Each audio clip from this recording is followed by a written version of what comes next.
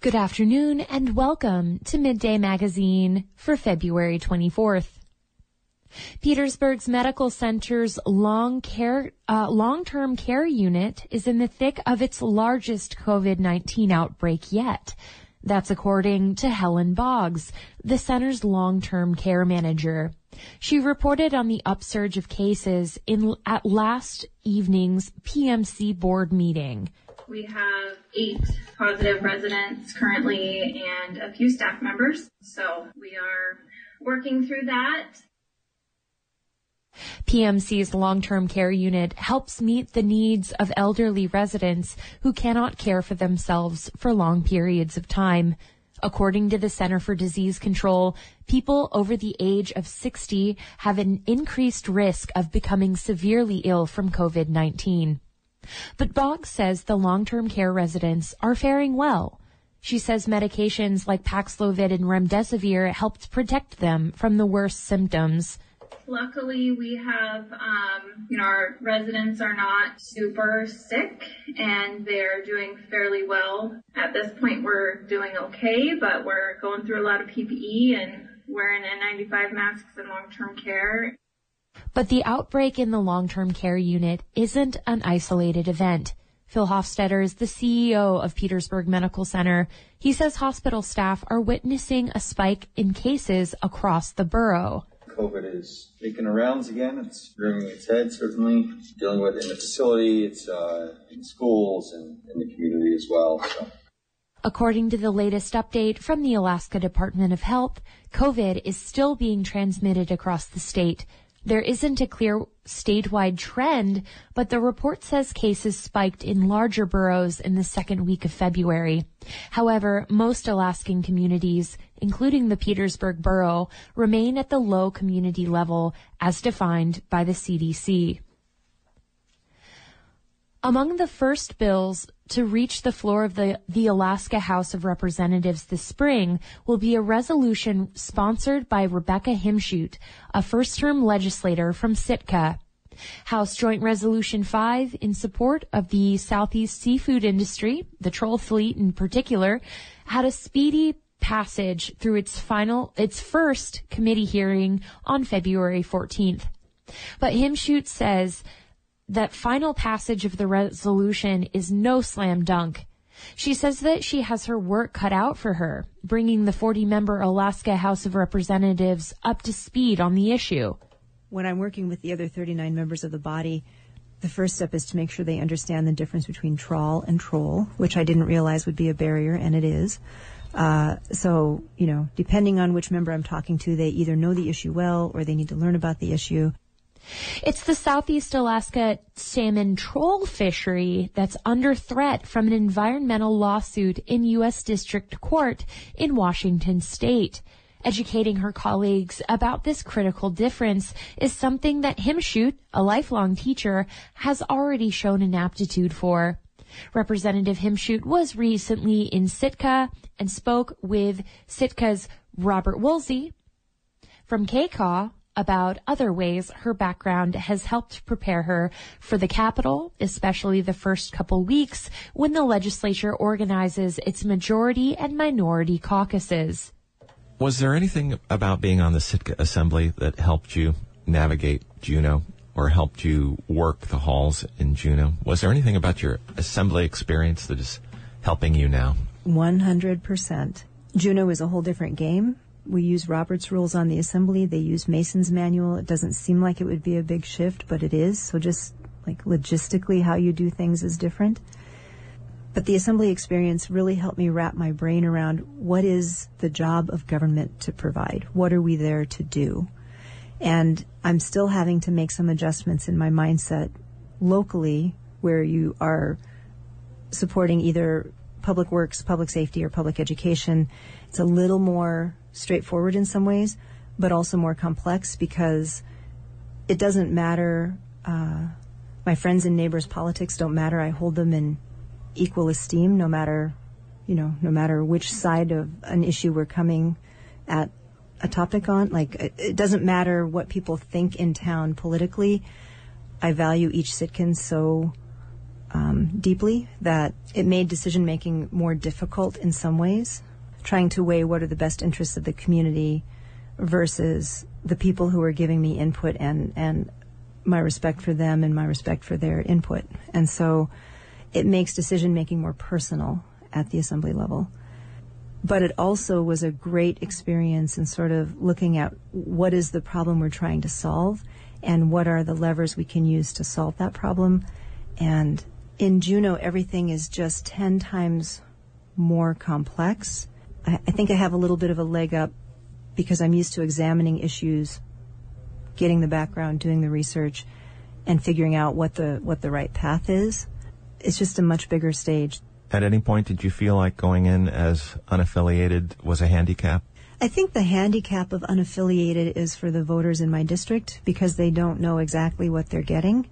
And it made it harder to campaign in some ways because people can't say, well, you're a Republican, I will or won't vote for you, or you're a Democrat, so I will or won't vote for you. So I had to explain my ideas and my positions on things. And so I think it made it harder for voters to know what they were voting for, and harder for me to make sure I got my message out. And then as far as where I've landed in this round, everybody who ran unaffiliated is in my caucus. I don't think it made organization more challenging. I thought it would, but it didn't really. And I can say that I was never asked to, so to speak, stray from my principles, so that was good that no requests like that came in. And then ultimately some deals were made by some other people, and I landed in what we're calling the House Coalition, same as what Jonathan was in, but we are in the minority as the House Coalition. But I feel really confident that we're a very strong minority in that we're very unified. We know what our agenda is. We're very confident in what we're doing, and we have a good-sized group and a very representative group. I feel like our group really encompasses Alaska from span of age ranges to life experience. We have young people, old people, people who are way to my left, some to my right, all in our little coalition that we have in the minority. So I think I landed in the right place for me, and gives me a longer runway for when we get back to the majority in a couple of years. When organization is happening, it's not like you don't fill out a survey with your principles. It just has to somehow become clear. And the deal making that was done was in the news. Mm-hmm. And I wonder if it sounds like what you're saying, you would prefer to be in a minority with people who share values and who you feel you can work with than trade some principles for a stronger voice in the majority or a committee chair or whatever. I would say that's accurate for this year. I can't say that will always be the rule I live by. I think it's a good choice for me this year as I get my feet wet, as I learn the system, as I learn the people in the system, which is, I'd say at least half the battle is knowing who you're working with and what their priorities are. So I can't say that I won't make some deals later when the time is right, but I will say I am comfortable with the people I'm working with, and that, like I said, is more than half the battle. That was Representative Rebecca Himschoot speaking with KCAW's Robert Woolsey. Alana Johnson fell in love with the fungi of Juneau's rainforest nearly a decade ago. That led her to start her own small local mushroom farm. And as a recipient of Spruce Root's Path to Prosperity Prize, she hopes to put local fungi on even more plates. Anna Canny reports from Juneau. It's a snowy day at the Brotherhood Bridge Trail in Juneau, but Alana Johnson is thinking about summer. This whole entire area would just be like covered with moss, and it kind of reminds me of like a little fairyland. She points to a stand of trees across the trail. And the forest is just completely lush green. Sometimes it's so thick you would not even be able to see from like here to there. As her boots crunch along, she stays vigilant. She knows what she's looking for. Under a branch or something, or like the space in the bottom of a tree, there's usually mushrooms in there. And so in the February cold, there are only conchs, a woody, bitter shelf mushroom. But Johnson says the forest is abundant with edible mushrooms during the rest of the year. She's been bringing locals and tourists out here for nearly a decade with wicker baskets and a stack of field guides. She calls these outings mushroom forays. Her small business, New Earth Fungi, is a combination farm and education outlet where Johnson hopes to demystify fungi as food. Mushrooms have always been a hobby for Johnson, but when the pandemic hit, she decided to make them her livelihood. She was serving as a Peace Corps member in the Caribbean when all volunteers were evacuated. I was just like, I don't know what I'm going to do. I felt depressed about the whole situation.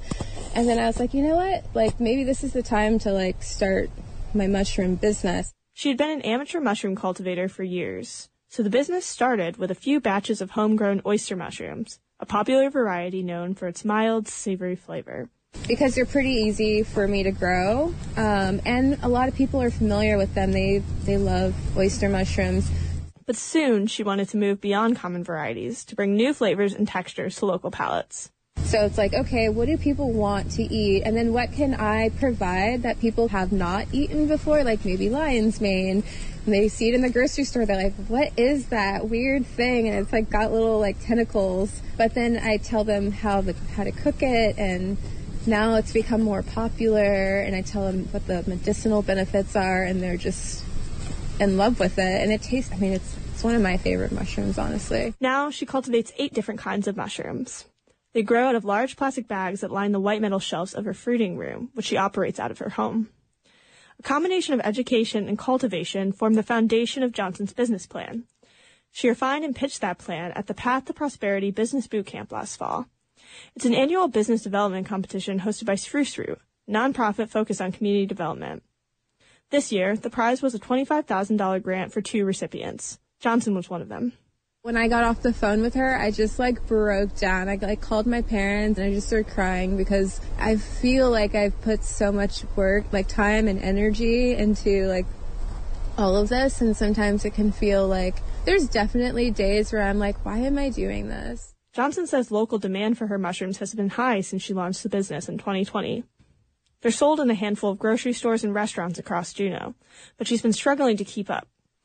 Cultivating mushrooms on a large scale is hard. It demands space, time, and a sterile environment. Johnson says the prize money will be a relief. She'll use it to invest in mushroom sterilizing equipment and maybe a larger commercial space. She also hopes to hire help, which will free up time for the thing she loves most, mushroom forays. It's just such a relaxing but like healing thing to just be like connected and just know like what things are around you, and to have a greater appreciation and respect for food. And she believes that connection with local food goes hand in hand with a connection to the land itself. I feel so connected to this place through mushrooms too. It makes me feel warm and fuzzy inside. Johnson will resume her mushroom forays in the summer. In the meantime, she's excited to provide the foundation for Juneau's mushroom-based meals. In Juneau, I'm Anna Canny. The Alaska Department of Public Safety is asking state legislators for $7.5 million to buy a new patrol boat. That's after an inspection last fall found its current boat unsafe to operate. The Alaska Beacon reports that the request was included in Governor Mike Dunleavy's amended budget proposal released last week. It's now under consideration in the Capitol. According to a department spokesperson, the patrol boat Enforcer had significant pitting and corrosion in the steel and a large mold infestation in the cabin. The vessel is based in Juneau. It was decommissioned in January after a November inspection turned up a wide range of problems, including aging equipment, wasted steel, and leaking hatches.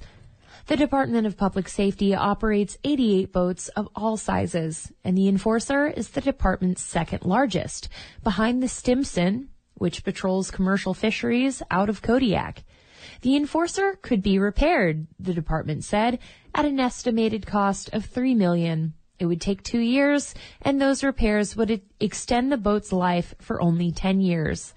A new large patrol boat could operate for 30 years, the department estimates, operate in more extreme weather conditions, and be more effective overall.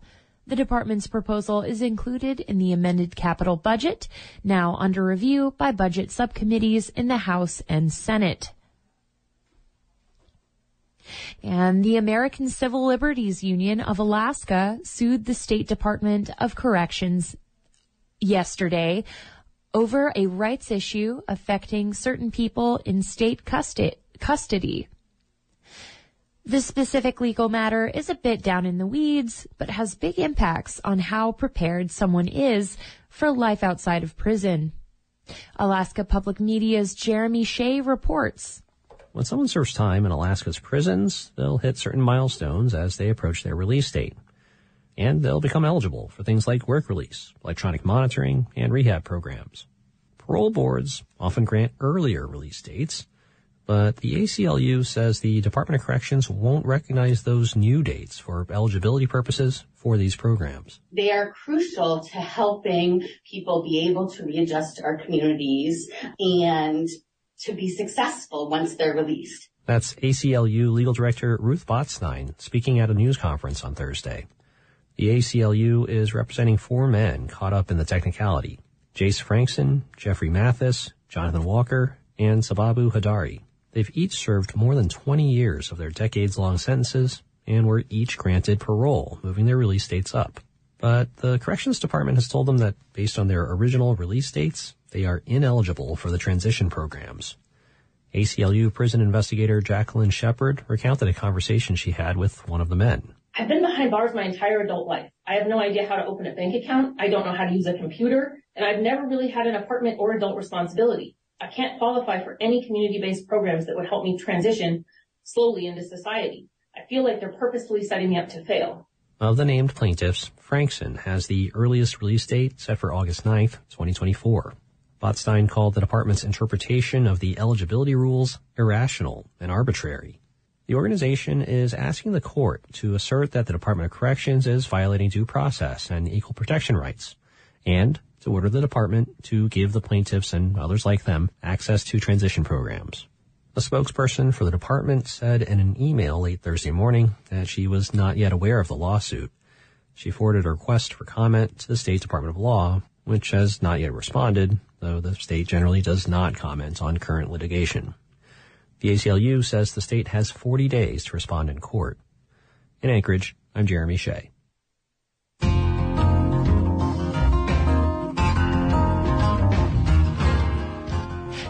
You're listening to KFSK. My name is Shelby Herbert.